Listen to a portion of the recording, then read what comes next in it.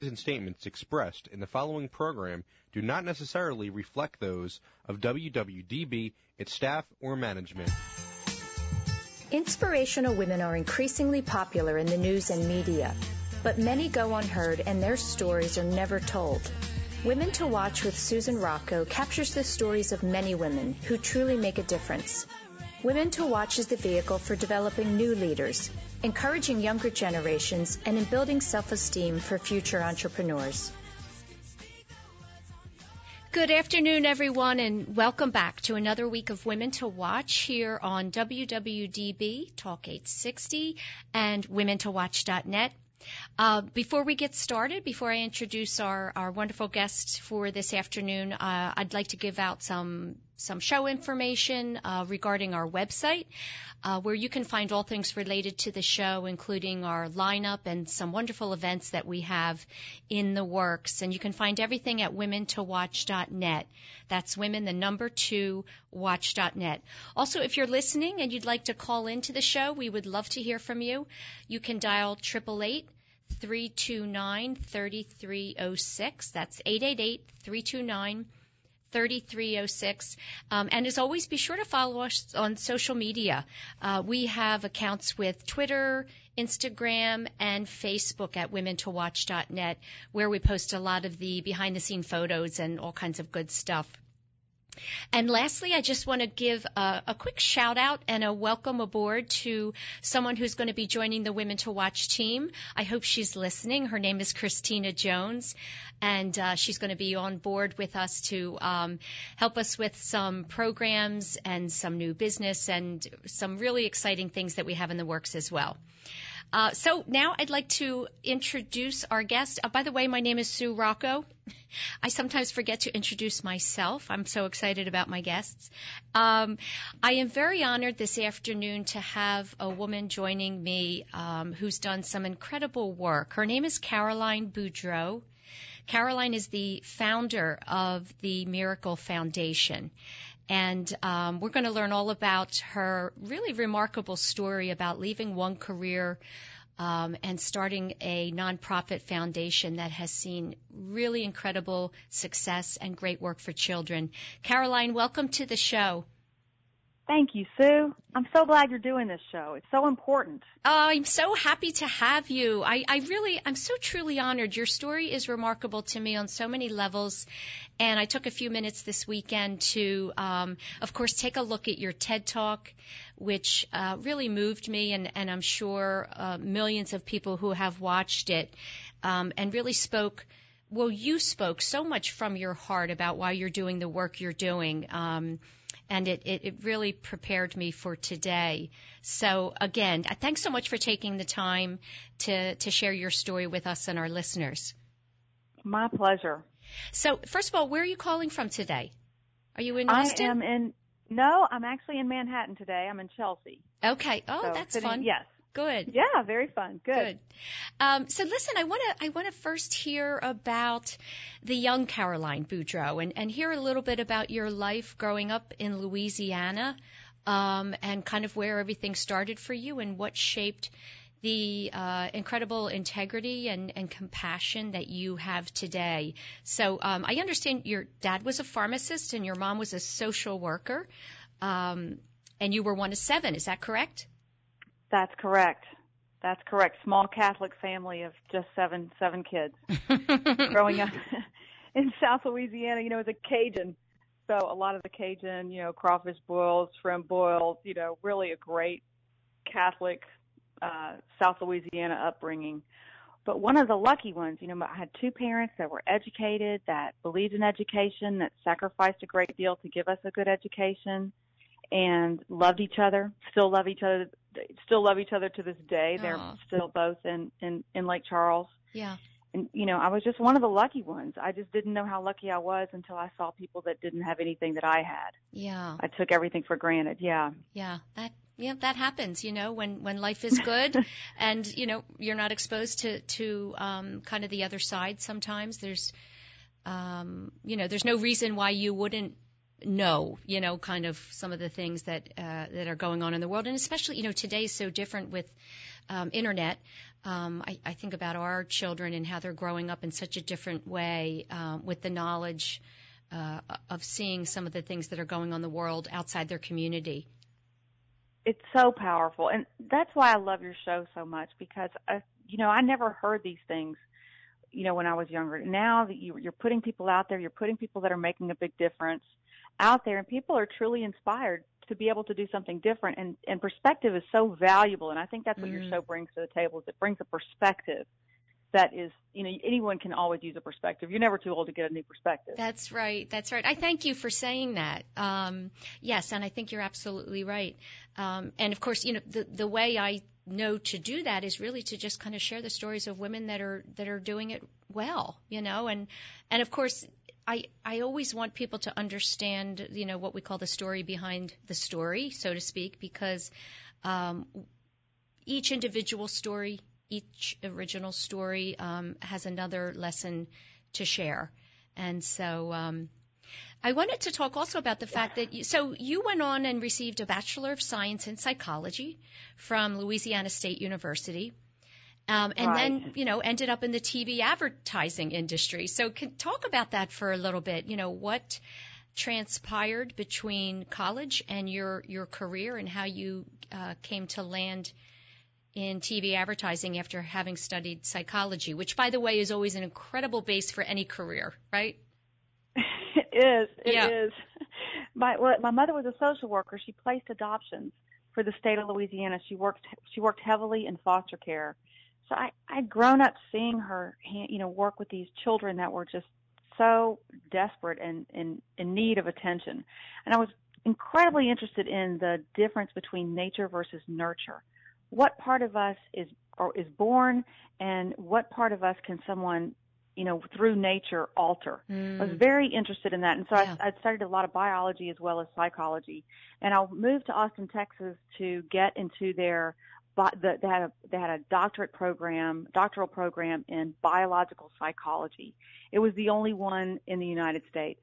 So that's why I landed in Austin. So I applied to get my doctorate at the University of Texas, and in the meantime, I worked as a temporary for a temporary agency where I'd go work 5 or 6 days for one company and then go work 5 or 6 days for another company. Mm-hmm. And it was when I was doing that temporary work that I got the letter from the University of Texas saying that I had not gotten accepted. And I was devastated. No. One of those letters that just it's like, you know that the trajectory of your life is not going to be what you want. I was so just blown away. I couldn't believe that I didn't get accepted to that program. So my boyfriend at the time said, Caroline, you just have the personality for sales. I think you would do really well in sales. You could make a lot of money. And, I hated that idea. I didn't want to be a salesperson. Oh, my gosh. Like a research psychologist. Yeah. Very, very different. Well, I'm laughing because we have that in common, and I've told my story many times about the fact that everyone that knew and loved me said, Sue, you really should be in sales, and that was never what I wanted to do. That's it. Nobody grows up to be in sales. Well, some people love it. Yeah, I guess some people love it and they're good at it, but I understand what you're saying. I ended up, I guess I didn't really understand what it was, but so I started working, I was working as a temporary, and I started taking job interviews for sales jobs. And I was on my way to my third interview at Xerox because I heard that they had a great training program, and I thought I might as well go somewhere where they could train me. Mm-hmm. So I was in my third interview, which I thought I was probably going to get the job, and I'm in the elevator in this big high-rise in Austin, and this man is in the elevator, and he says, that is a sharp-looking suit you're wearing. And I said, oh, my gosh, thank you. I'm on my way to this interview, and it makes me feel a little better that, I can walk in with some confidence. And he said, what are you looking to do? And I said, well, I'm going to try to get a job in sales. And he said, oh, my gosh. He said, please do me a favor. Stay on the elevator. Go back up to the 26th floor, and please just hand my wife your resume. We're starting a television station. We would love to hire a salesperson. Just give her your resume, and let's just talk. Just be open to it. Wow. And they hired me the next day. That's how I ended up. Because I thought, well, television's a lot more interesting than copy machines. Right. Well, wait, did you go to that interview and then also go up? Oh, and yes. You did? Oh, my Oh, gosh. yes. Wow. Oh, yeah, I definitely went to the interview. Yeah. But I went back up and I met his wife, and she was wonderful, and they launched my career in television advertising. And because it was such a startup, it was so small, I really got to learn about the business and being an executive. So I got my feet wet at a really small station. We joke that all 4 of our viewers loved the television station. It was so small. But the 4 viewers we had thought we were great. Well, what was the programming? It was all syndicated. We didn't have any news. You know, it was Cheers and Simpsons, and I don't even remember. That was so many years ago. Okay. But that station ended up getting bought by the CBS affiliate. Oh, okay. And so that was a very lucrative deal for me. And then we ended up getting bought again by the Fox affiliate. So again, a pretty lucrative deal. So that's when the rubber started meeting the road for me, because my parents, I would say we were middle class, but there were 7 of us, and we all went to a Catholic school. My parents really, really wanted us to study and have great education. So we sacrificed financially, or they sacrificed financially for us to be able to get that kind of education. And I thought when I started making money that things would change for me. Like I would get more confident, and I would be happier, and I'd have some kind of contentment and fulfillment. And just none of that happened. It was very confusing. I was really shocked. I thought till finally one day my father said, "Caroline, how many zeros is it going to take for you to get happy and be content? How many?" Wow. Yeah, and I started realizing then that it was just something missing. I mean, it just wasn't content, and I wasn't fulfilled. And yes, I could buy what I wanted, but who cared? And I wasn't married, and I didn't have children, and I just thought, something's not quite right. I am not happy. Yeah. I felt wasted. So a friend of mine and I went to a happy hour one night. We were having this very conversation, and she said, "You know what we should do, Caroline? We should just quit our jobs and take a trip around the world." And I laughed, but I had traveled with her before, and I knew she meant it. And I said, "Let's do it." So we went back to her house, and we spread this world map on the floor, and we planned this trip around the world that we were going to take. And that was the beginning of my new life. Yes. Well, listen, you're sharing that very kind of matter of fact, hey, let's quit our job and take a trip around the world. And people say that, but they rarely do it. So I want to know, really, where did the courage come from in you to actually do that? First of all, how many years had you been working in the advertising 9 field? years. So for 9 years. I had been working 9 years. Yeah. And my best friend, she worked with me. So she and I worked together at the same station. And she and I, we had traveled. We had done a big safari the year before in Africa, and so we knew that we were great partners. We knew we could totally handle that side of it. We were going to be great partners. Right. And I had traveled a lot, but I think for me, let me only speak for me, but when I do something like that, I didn't know what I was running to, but I knew exactly what I was running from. I was running from something more than I was running to something. I was trying to get out. I was trying to find something, and my dad laughed at me. He said, "Caroline, how can you find yourself in a place you've never been?" But well, that's because I'm sure people did not think it was a good idea. Right. Well, that's right. And I'm sure. And that was one of my questions for you, when you spoke to your colleagues and, friends and family and said, this is what I'm going to do. My guess is there were many skeptics. And what did you say to them? Because, you were probably a little unsure yourself, but you were going to do it. You made the decision. But I'm sure you weren't sure what you were going to find. No, we knew we were going to have a good time. And my friend, my best friend, I'm taking my best friend. We weren't scared. We were just excited. We could afford it. We knew we were highly marketable, both of us. We knew we could come back and get a job. Okay. We weren't worried about that. Yeah. It was just something we were just so excited to do. It was a total adventure. Yeah. You know, you have mentioned in telling your story about the fact that you were successful from a financial standpoint, and you were making good money. Did that change you from the young girl that you grew up as? It did. It changed me, I think, in not a great way. It made me feel, I think it gave me a sense of false confidence, like I was special or something. Like, if you can make money, then you're more special than other people. In fact, one of my friends from college came to visit me, and I thought she was going to be so impressed. She was going to come to my house. I was going to pick her up in my nice car and take her to my beautiful home. And I thought she was going to be so impressed. And she said, "Boy, I sure miss the poor Caroline." Oh, wow. Right? Wow. Very egotistical. I know. Oh, that's I know. fascinating. And I have to say, I really think that was part of it. I think that was part of the reason I wanted to run, to get away from it. So I didn't want to be snotty. I didn't want that. Yeah. I didn't want to be like that. And did you also feel as though you were looking for something meaningful, more meaningful than what you were doing? Yes. I was looking for everything that money couldn't buy. Right. Peace, contentment, fulfillment, happiness. Yeah. I was looking for all of that. Yeah. But I was really also, in the beginning, we were just trying to have a good time. We spread the world map on the floor. We started picking the countries that we wanted to visit. We had both done Europe, so we didn't want to do that. We wanted to see what we were calling the real world. And she really wanted to go to India because she'd been sponsoring a little boy there. Right. There wasn't, at that point, any part of this trip that was philanthropic or voluntourism or anything like that. The whole thing was based on fun and scuba diving and, things that were, adventure. Yeah. And so this part the fact that she wanted to go to India, I just thought was ridiculous because that kid wasn't real. And I thought they were stealing from her. So I told her, I said, they give everybody the same picture. There's no way this kid is real. Let's not go all the way to India to find somebody we can't find. And she said, no, I really care about this. I care about him.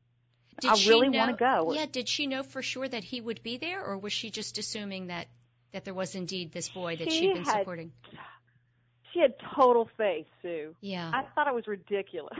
She absolutely believed that he was there. Yeah. Oh, I'm so glad he was, too. I'm so glad he was. So we started this trip around the world in January of 2000. We started in South Africa and worked our way up. And in May, we got to India. And we found out this little boy was in a remote part of India called Orissa. It's a state on the eastern side, one state south of Calcutta. Not a very big tourist area there. So we get all the way to this village. They take us 45 minutes off this paved road. Our car doesn't have air conditioning, so the dust is just flying in the car. It's 119 degrees. So dust is just sticking to us. This 45-minute drive out to the middle of nowhere. We get out of the car. We get paraded through this National Geographic village. Mud huts, thatched roofs, working water wells, cows, children everywhere, naked children everywhere. And at the end of this long parade, there's a little boy standing there with the very first picture she ever sent. Wow. And he was real. He was Manus, and he was there with his parents and his little brother, and we had this amazing village ceremony. Yeah. And it was, I was blown away. I couldn't believe it. I couldn't believe he was real. And what organization connected her to this boy? It was the Christian Children's Fund. I think they're called Child Fund now. Okay. But that's where you want people to operate. That's where you want a developing, work to happen, because it was in the middle of nowhere. Nobody was out in the middle of 45 minutes off a paved road. Right. Go ahead. That was how we got to that little remote village. So we were going back into the village every day, and we thought we'd just do some volunteer work, which turned out to be building a playground for them, because we didn't speak the language, and it was very difficult to communicate. But there was this one guy there who was a social worker, and he invited us to his house for dinner. Now, it's Mother's Day in the United States. It's May the 14th of 2000. It's 119 degrees. We're hot and sweaty and gritty. My friend had lost her mom the year before, so she was having a terrible day. And I was exhausted because I'd gotten up really early to call my mom. But we reluctantly agreed to go to this guy's house for dinner. And we left the village and drove to this guy's house. And when we got to the gate, we opened it up, and we walk into this orphanage. 110 filthy, bald, empty-looking children just staring at us. I mean, I had no idea this guy lived in an orphanage. I had no idea that that's what we were going to do. So we had dinner with them. They served us chicken, and they served the children a fermented rice. No protein. That's why they were all bald. And we went to a beautiful prayer service with them. And then we were holding them and, letting them, touch us, because I say that because they were like Velcro babies. They would just attach to you. They would just grab onto your leg or grab onto your arms, and you'd be sitting down and you'd have all these kids all over you, and then you'd stand up and you'd still have these kids on you. Mm-hmm. They just would not let go. And there was this little baby girl, this infant. She just kept trying to get to me. She was trying so hard to get to me, but there were so many big kids around. She just was really having a hard time. So I saw her, and I picked her up, and I put her on I held her. And when you hold them, they would just push their bodies into yours. And I started singing her the lullaby that my mother used to sing to me, because I hadn't forgotten for a second that it was Mother's Day. And she fell asleep in my arms and urinated all over me. And I went to put her in her room. There was no electricity, so my eyes had to adjust to the darkness. But I walk into the room, and there are these wooden beds, like picnic tables. And having to put this filthy, wet, hungry orphan on a wooden bed on Mother's Day. I heard her bones hit that bed,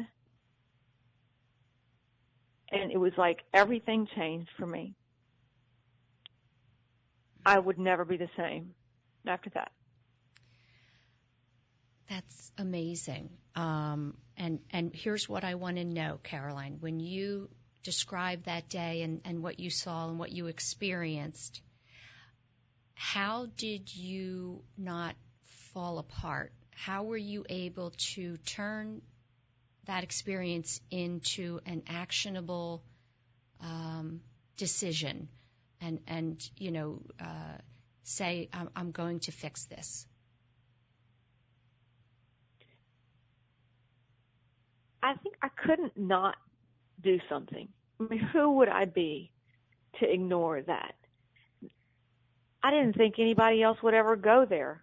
What if nobody else ever went? The other thing that kind of crystallized in my mind really at the time is, one of my things my mother used to tell me is responsibility is the ability to respond. And I knew that I had that. It was never a question. I thought, I will not stand for this. We can do so much better than this. How hard can it be? That was naive, but no. Well, that's great though, right? That attitude, I think, has served you very well. Yeah, had I known it was going to be this hard, I might not have done it. So thank goodness I didn't know. But right. At some point, you just have to say no, unacceptable. Yes. Who are we to let children just suffer? We're going to just let children suffer? Yeah. No.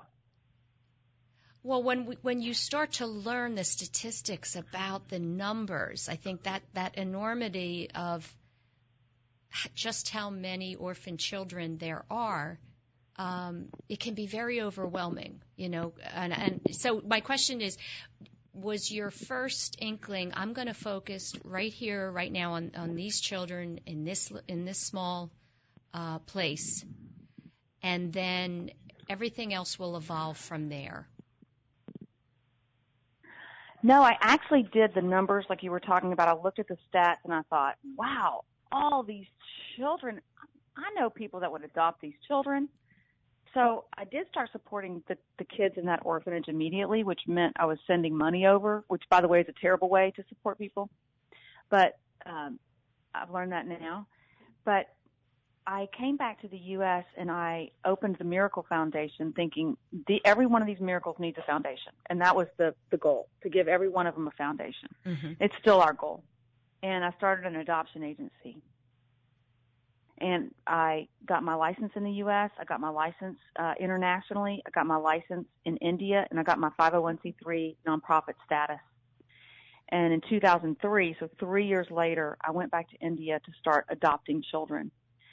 I'd found families in America that wanted to adopt them, of course, and I found, which was easy, demand was high, and I found children that were available for adoption in India.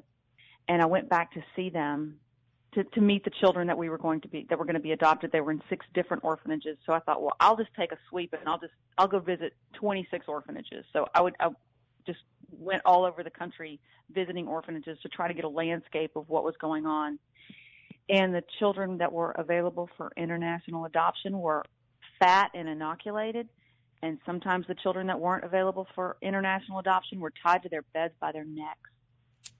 Oh my gosh. It was like, wow. If you were available for international adoption, you were worth your weight in gold. Otherwise, no one cares about you. Then, of course, they wanted cash. They wanted $10,000 in cash and $1,000 in a check, which I called all 6 families and I said, I can't do it. I can't do it. I can't buy people. I'm not buying people. Right. And we had the whole conversation about the ends justifies the means. But I was so haunted by the children that were going to be left and who was caring for them. And are we only going to care about kids if we can have them in our homes and call them our own? Or are we going to ever be a society that calls all children their own? So I changed the focus of the Miracle Foundation in 2003 to focus more on the unadoptable than the adoptable. Because there are a lot of people working in international adoption and they're doing great, fine things. But my concern is, what about the kids that aren't? Right. And so, yeah. And so, it's really, I've had to morph the strategy so many times. But as long as the mission, which is about getting children a family they deserve, taking care of children and empower them to reach their full potential, the mission doesn't change. Just the strategy on how we get there has changed over the years. I bet. So when you said the worst thing you can do is to just send money, is that because it doesn't always end up in the right place? Yeah. And a lot of times people that are poor don't know how to spend money. Mm-hmm. And, when you send people money, you're not really teaching them how to fish. You're giving them the fish. Right. But we know that the best way to help people is to help them help themselves. Right. So what we've done is we've developed a set of best practices, like an operational model, think franchise. Mm-hmm. And we go and work with people that are running children's homes, and we teach them how to run their children's home like a company. And we give them a way to measure how they're doing. And the children can get everything, so that the kids can get everything that they need to thrive. Right. I want to, we have to take a quick break, and that's exactly what I want to talk to you about when we come back, is this methodology that you've developed and the 12 rights that it's based on. Okay. Okay? Sounds good. We'll be right back.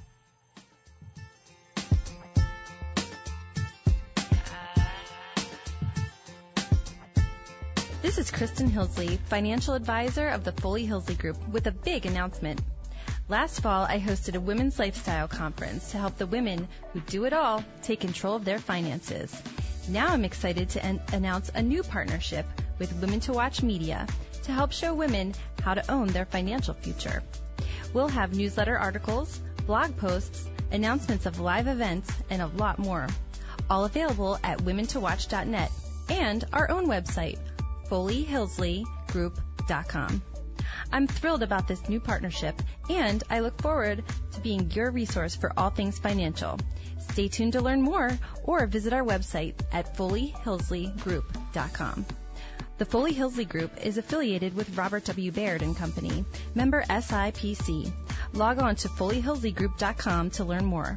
That's FoleyHillsley Group.com. Or call 610-238-6636. There are 365 days to schedule a mammogram. Today is as good as any. Holy Redeemer Breast Care makes it easy. We offer the latest technology like 3D mammography and automated breast ultrasound that help find cancers in dense breast tissue. Plus, our same-day readings mean same-day peace of mind. Make today the day you schedule a mammogram. It's easy to request an appointment online at holyredeemer.com/mammogram. Since 1858, Mount St. Joseph Academy has been educating girls to be leaders, founders, and independent thinkers. Students are taught to be collaborative, courageous, compassionate, confident, and spiritual. In this student-centered environment, the young women are transformed by recognizing their own potential and are encouraged to use it to make a difference in the world. To learn more about Mount St. Joseph Academy, go to www.msjacad.org or call 215-233-3177. That's msjacad.org or 215-233-3177. Welcome back, everyone. You're listening to Women to Watch here on WWDB, Talk 860, and WomenToWatch.net. My name is Sue Rocco, and I'm joined this afternoon by Caroline Boudreaux, who is the founder of the Miracle Foundation. And Caroline, I wanted you to talk a little bit about this methodology that you have developed and really kind of explain why it is strategic and why, as we talked about before, the money is really being used in the most effective way possible. Well, the idea was to enable children to realize their full potential. So we knew we weren't going to just be able to send food over to every orphanage in the world and that was going to fit. It wasn't going to change the trajectory of their life. We have to get them to a point where they can break the cycle of poverty. Right. So that was the idea. What do you have to do to enable children to reach their full potential?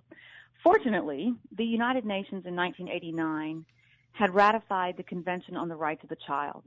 These are rights that every child around the globe has, regardless of religion or color or continent.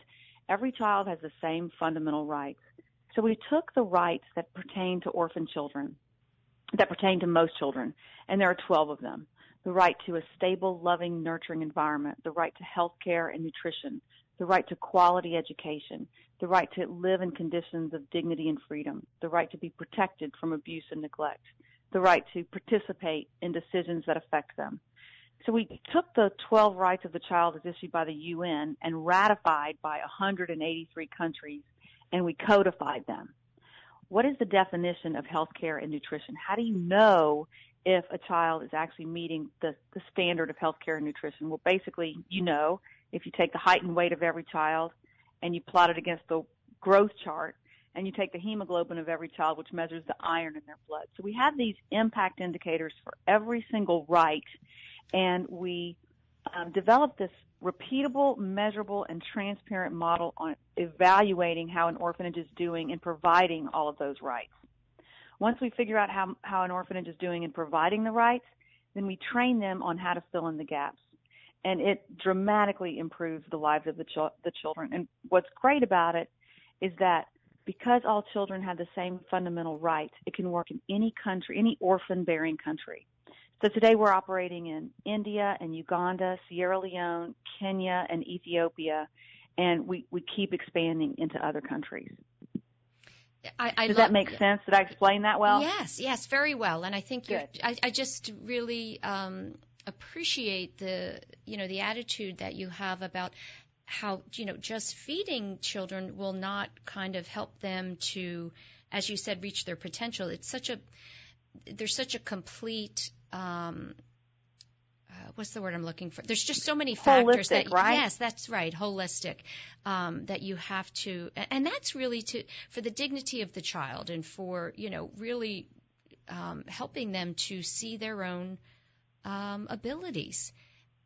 And make them the CEO of their life. There you go. One of the beautiful rights is the right to be heard and participate in decisions that affect them. We train children. These are your 12 rights. They're yours. you have them already, but you can play a big part in realizing them, and they thrive. Can I give you one example? Yes. Yeah. Okay. So I'm at this children's home. There's 120 kids. I'm standing there. I'm talking to them, and I said, one of the ways we help them with the be heard and participate is they get on children's committees. So they are on the committees that have to do with healthcare and recreation and prevention from abuse. And so I'm talking to these kids, and I said, raise your hand if you are on a children's committee. And some of the kids raised their hand, and I said, now raise your hand if you are on the healthcare committee. And the kids raised their hand, and I said, stand up if you're the minister of the healthcare committee.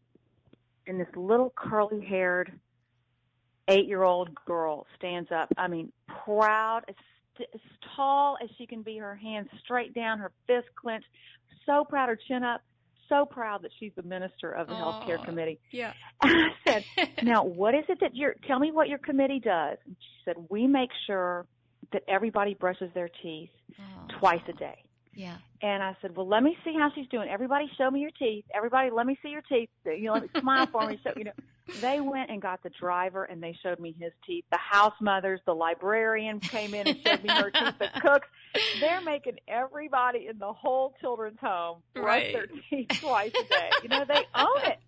Right now the power's going to her head. I'm telling you. And I tell people, if you don't think kids know how to obey the rules and follow the rules, get in a car with an 8-year-old and don't put on your seatbelt. They won't have it. Well, but it also, let you do it. Yeah, I love that story so much. It just speaks to the fact that when you give a child responsibility and make them feel important, it just lights them up. Yes. I love that. It really works. Yeah. It really works. So I want to talk to you about something. At the end of the day, everything that you've put together and you've been working on, it's not easy. It's a business. And it's a business. Exactly. So there's so many things that you had to tackle in order to really make this happen and keep it sustainable and keep it going. I know there's been some, foreign barriers, and you've had to fight against corruption, and you've had to pull together a board of people and enlist all kinds of supporters, and of course raise money. Tell me what your philosophy is for tackling these things. What is your style in reaching out to people and really getting the support you need to keep this going? Oh, I love that. I love that question. I think there's 3 things people really want. They want to love and be loved. They want their families to be healthy, happy, and taken care of. And they want to make a difference. And in our culture, we say go for the money. That's why in my TED Talk I talk about that. It's all about going for the money in our culture. We're kind of fed that every day. And going for the money doesn't yield any of those 3. It doesn't bring any of those 3 on. So what I've been able to do with people is show them how they can make a difference. That's that measurable approach that you talked about it being a business. It's a business. Right. And when you tell people that when they invest X, this is what they're going to get for somebody else, they know they can make a difference, and they give. People are phenomenally generous. I just think they don't want their money going into a black hole. They want to know where their money's going. Right. Or that it is going to make a difference. It's not just kind of a, investment into a product or a service, but really a very important mission. It's spiritual food. It's, taking care of other people not only feeds them, it feeds us. It makes us richer to give. That's right. And people truly understand that. They just want to make sure that the hard-earned money they gave is actually going to go into the minds, mouths, and bellies of children. Yes. And that's what we're able to show because of our model. Right. Yeah. People have been great. I'm honestly, I'm shocked at how many people have stepped up and just Well, my guess they is can't also, wait to help us. But you know what, Caroline? My guess is it's also, you speak and you work with such sincerity, and people feel that and they see it. Do you believe that your 9 years in TV advertising enabled you to have a more expanded network to reach out to? Definitely. I think that helped. I think knowing how to sell helped. I was selling airtime then, which was totally a concept. I'm selling a loving family for every child by 2050. It might as well be air. Yeah. It's a concept. Right. So tell me how you... And that, by the way, is the goal. By the way, that is the goal. And it's not just my goal. It's the goal of a lot of organizations in the orphan space globally. We want and expect a loving family for every child globally by 2050. Wow. And nothing's heavy if everyone lifts, if everybody did their little part and supported children that don't have parents, we could totally be there. We could probably beat that goal. Do you speak, I'm sure you do, to the children directly about this goal and say, look, as you give them each a role to play and responsibilities, that we're all in this together and this is our mission and our goal? Yeah, I tell them that their job is to make sure that the next generation doesn't have to go through what they went through. Yeah.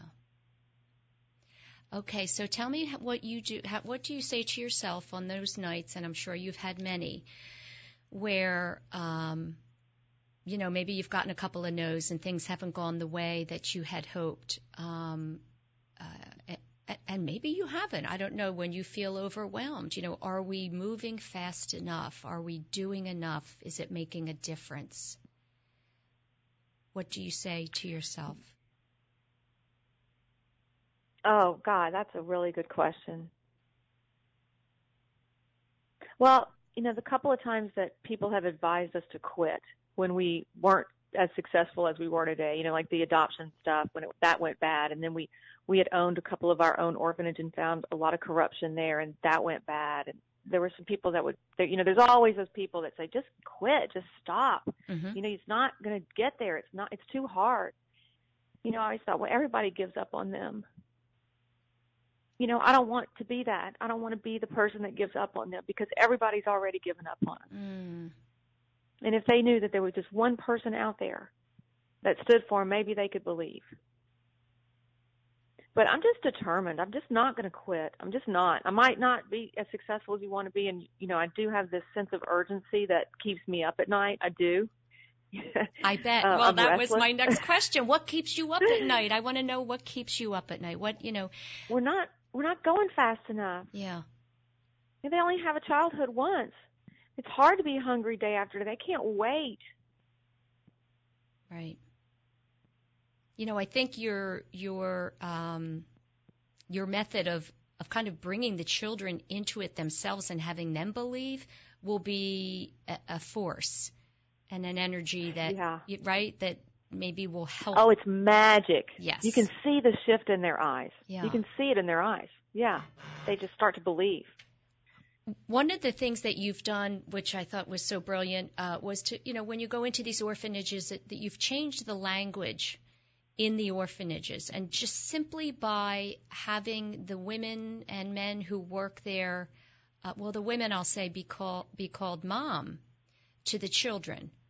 And the children, what is it that the children are not, there used to be another phrase. They're called inmates. They call them inmates. Well, that's off, right. How could that have ever been? Yeah, and getting them to call the children by their name.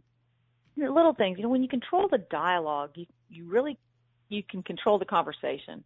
So changing the name, and the caretakers tell me, when one house mother told me, she said, when they started calling me Ma with such longing, I became that. I became their mom. They loved, the children change first. The adults are the ones with the skepticism. The adults are the ones that think, oh no, this model won't work, or we can't do that, or we've never done it like that. But that's why it's so important to get the children in, because they'll believe you in a second, mm-hmm. and they'll start acting the way that they learn is different. They're open. Right. The children change first. It's amazing. That's so interesting. No, children do say, we can do it. We can do it. And adults, I guess, adults have had more life experience and, they've come up against some challenges, so they're more skeptical. Yeah, and kids are like, well, they said to put your seatbelt on. It's the rule. It's not a big deal. They don't Just ask follow how. the rule. They didn't know about the crash test dummy that died while he had his seatbelt on. They don't have all this data. So, tell me, getting back to, again, we were talking about the nonprofits and that kind of work. They are a business. If someone's listening and had an interest themselves of starting a nonprofit for a cause, what would be your number one piece of advice for them? Not to do it. Oh, boy. Isn't that funny? I would say find an organization that's doing what you want them to do and push.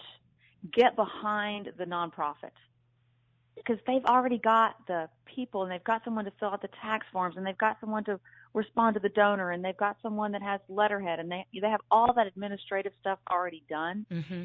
And we really do have enough nonprofits out there. It's not a matter of opening another nonprofit. Just look at the number of cancer nonprofits out there. Yes. There's so many. In fact, I would say, and that's one of the things that I'm doing here in New York, is I'm really trying to collaborate, have less silos, have less number of organizations working in different ways. Right. And if we can all come together and start singing the same song. So it's not a matter of, splitting the pie even more. Just get behind an organization and push and raise money for them and support them through social media and talk about awareness. That's really, really what I would suggest. Yeah. Because that's great it's advice. kind of like the entrepreneurial myth. You think you're great at making cookies, so you want to open a bakery. You never end up making cookies. You end up doing all the administrative work and hiring the people and dealing with OSHA, Yes. And the last thing you ever do is make the cookies. Oh my gosh, so true. Tell me about your team. How many team members do you have? What does your group look like? We've got, in America, we have 9, and globally we have another 50. Great. We're a small group. I have a president who came from the software as a services sector. She came in and she's the one that put all the data behind our work. She's highly strategic. She's been with me since 2009, and she's a big driver of the business side of the work. That's good to have. I've got a board of directors that I would put up against any for-profit board of directors. Just amazing group of people that are committed and really willing to work. Yeah. I was trying to educate myself a little bit about the numbers and statistics, and I'm curious, maybe I'm reading it wrong, but why the discrepancy about the number? There's 153 million orphans worldwide, but then I read there's 18 million currently living in orphanages and on the streets. Why the discrepancy of those two numbers? It's so smart. It's a problem with definition, and I definitely want to say problem. The United Nations or UNICEF defined orphan years ago as a child that is missing one parent. And the reason they did that is because in a developing country, if your father makes $1.25 a day and your mom dies, there's no daycare. He's stuck. You are in an orphanage. You are going to be placed in institutional care. So I think that's why UNICEF made that definition. Well, today it really seems to be a little bit inappropriate because you have so many single moms. You have women that with just a little bit of help, it's one of the big things we do. We help families stay together with just a little bit of help. A woman could keep her child. But even children that aren't living in orphanages are considered orphan if their parents are below the poverty line and they only have one. So that's still the case today, you're saying? Yeah, that's still the case today. Still the case today. But the new idea is to get every child a loving family as opposed to putting them in an orphanage or making an orphanage a great place to live. An orphanage is not a great place to live. We want children to be in a loving family. Right. And what a beautiful world we would have if ever. Imagine. Oh my gosh. Imagine the world that we would have if every kid grew up in a loving home. Yes.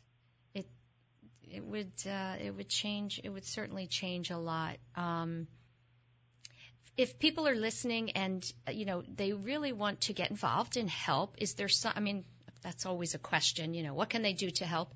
Can you tell me about any specific projects you're working on right now where you need assistance, whether it's through donations or money or volunteering time? And here in a couple of things. Yeah, go ahead. Money, Mother's Day is coming up. We're raising money for Mother's Day. It's our 17-year anniversary. Remember, I met the orphans on Mother's Day in 2000. Mm-hmm. So we are doing a Mother's Day campaign where you can honor your mom in honor of somebody that doesn't have one. And you can do, I think we're doing 3 kind of levels where you can just honor your mom with a donation, a simple donation. But if you do $60 and up, you get Tina Fey's Bossy Pants from Amazon Kindle. Amazon's giving that to all of our donors that donate $60 or more for Mother's Day. And then for $125 or more, they'll get Maggie Louise's Confections gourmet chocolates mailed to their mom within 2 business days. So we're doing this Mother's Day campaign like we do every year. But right, show a mom you got it. You heard what she said, and maybe take care of a kid that doesn't have one. That's so lucky. Like I said, I didn't know how lucky I was until I came face to face with these children. Yeah. And you were the young towards the end of the line of 7, is that right? Were you one of the youngest? Yes, I was the 6th. Yeah, 6th of 7. Yeah. Yeah, they thought I was crazy. Are any of your siblings involved? Oh, yeah. They're all monthly donors. They support us. A couple of them have been over to some of the orphanages we support in different countries, and they're wonderful. The girl that I traveled around the world with, my best friend, still my best friend to this day. Yeah. She's involved, and I think that's one of the reasons we're so successful is we have so many people behind us, including family and friends, and it all started with the family and friends, of course. Yeah. Can you tell me about that little girl and where she is today and how she's doing, the one that you picked up? Yes, her name is Shibani Das. She's 17 and a half years old. She'll be going to college next year.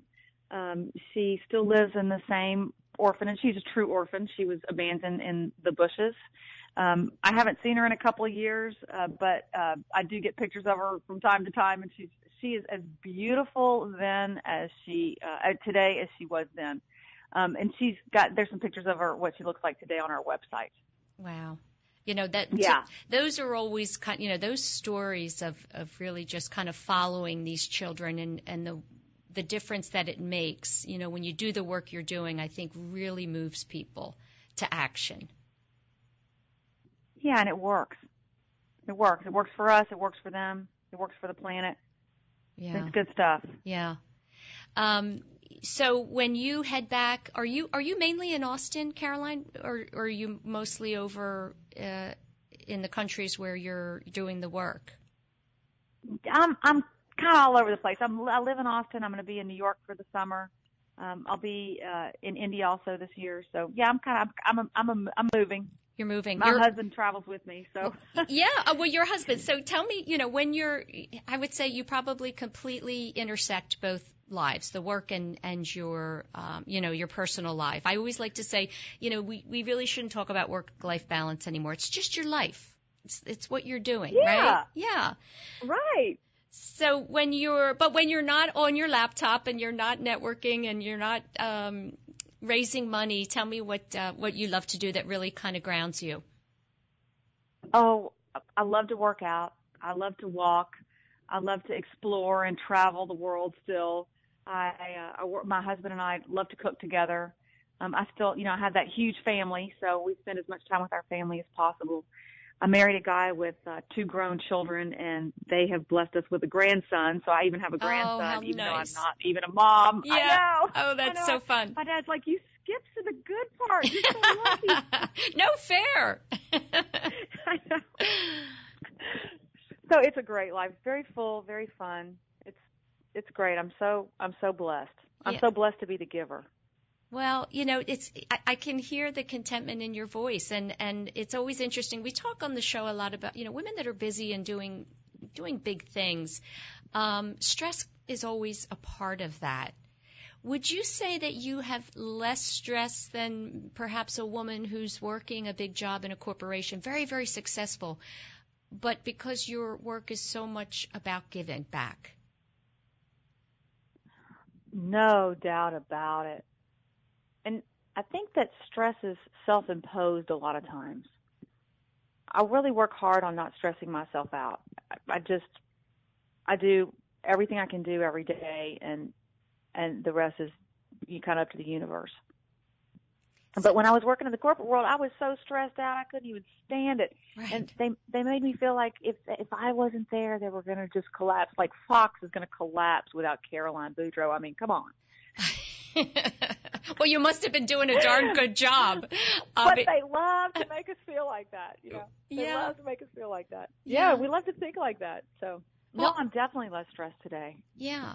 I think that's a great lesson in if you're kind of, feeling unsettled in your life and sometimes it doesn't have to be completely quitting your job and career and moving, to another country to save orphans, but it can just be doing something on a small scale, right? To volunteer or give back. And as you said, I think it really does work, right? To do for others helps. It's a gift to you. And it's about the being. Who are we being? It's one thing to know about who we're doing, what we're doing and how we're doing and what we're doing all the time, but who are we being? I think that's the big difference. Yeah, I love that. And I said it at the end of my TED Talk. 150 years ago, we had slaves in America. And we look at our ancestors like they're crazy. Can you really believe that your ancestors really had slaves? I mean, can you believe it? Can you believe our ancestors owned people? Right. What were they thinking? Yeah. What were they thinking? And that's the same litmus test that history is going to have on us. Our children, my grandchildren, are going to look back at us and say, really? What were you thinking? 153 million orphan children, 18 million of them living in institutions. What were you thinking? Why did you let that happen? You didn't do anything? I hope that ends up being true. Yeah, I really do. Oh, yeah. Yeah. And I believe in you, and I believe in your work, and I think it will happen. Listen, Carol, I do too. Yeah, I really do. And thank you. I'm just going to thank you, for your work and for your determination and for not giving up. I think it's incredible. So listen, just real quick, someone's listening and they want to get in touch with you to help. What's the best way to do that? They can email info@miraclefoundation.org, or they can go to our website at miraclefoundation.org and sign up for our newsletter and stay in touch with us. We'd love it. Okay. Terrific. Yeah, even if they just want to hear how we're doing. Great. Caroline, thank you so much. I wish you success in New York and a safe travel back to Austin. Thank you, Sue. Thanks so much. Nice to be on your show. Thanks for doing this. Thank you. Take care. That's it, everyone, for another week of Women to Watch. Be sure to check out our website at womentowatch.net. That's women, the number 2, watch.net. Have a great week, everyone.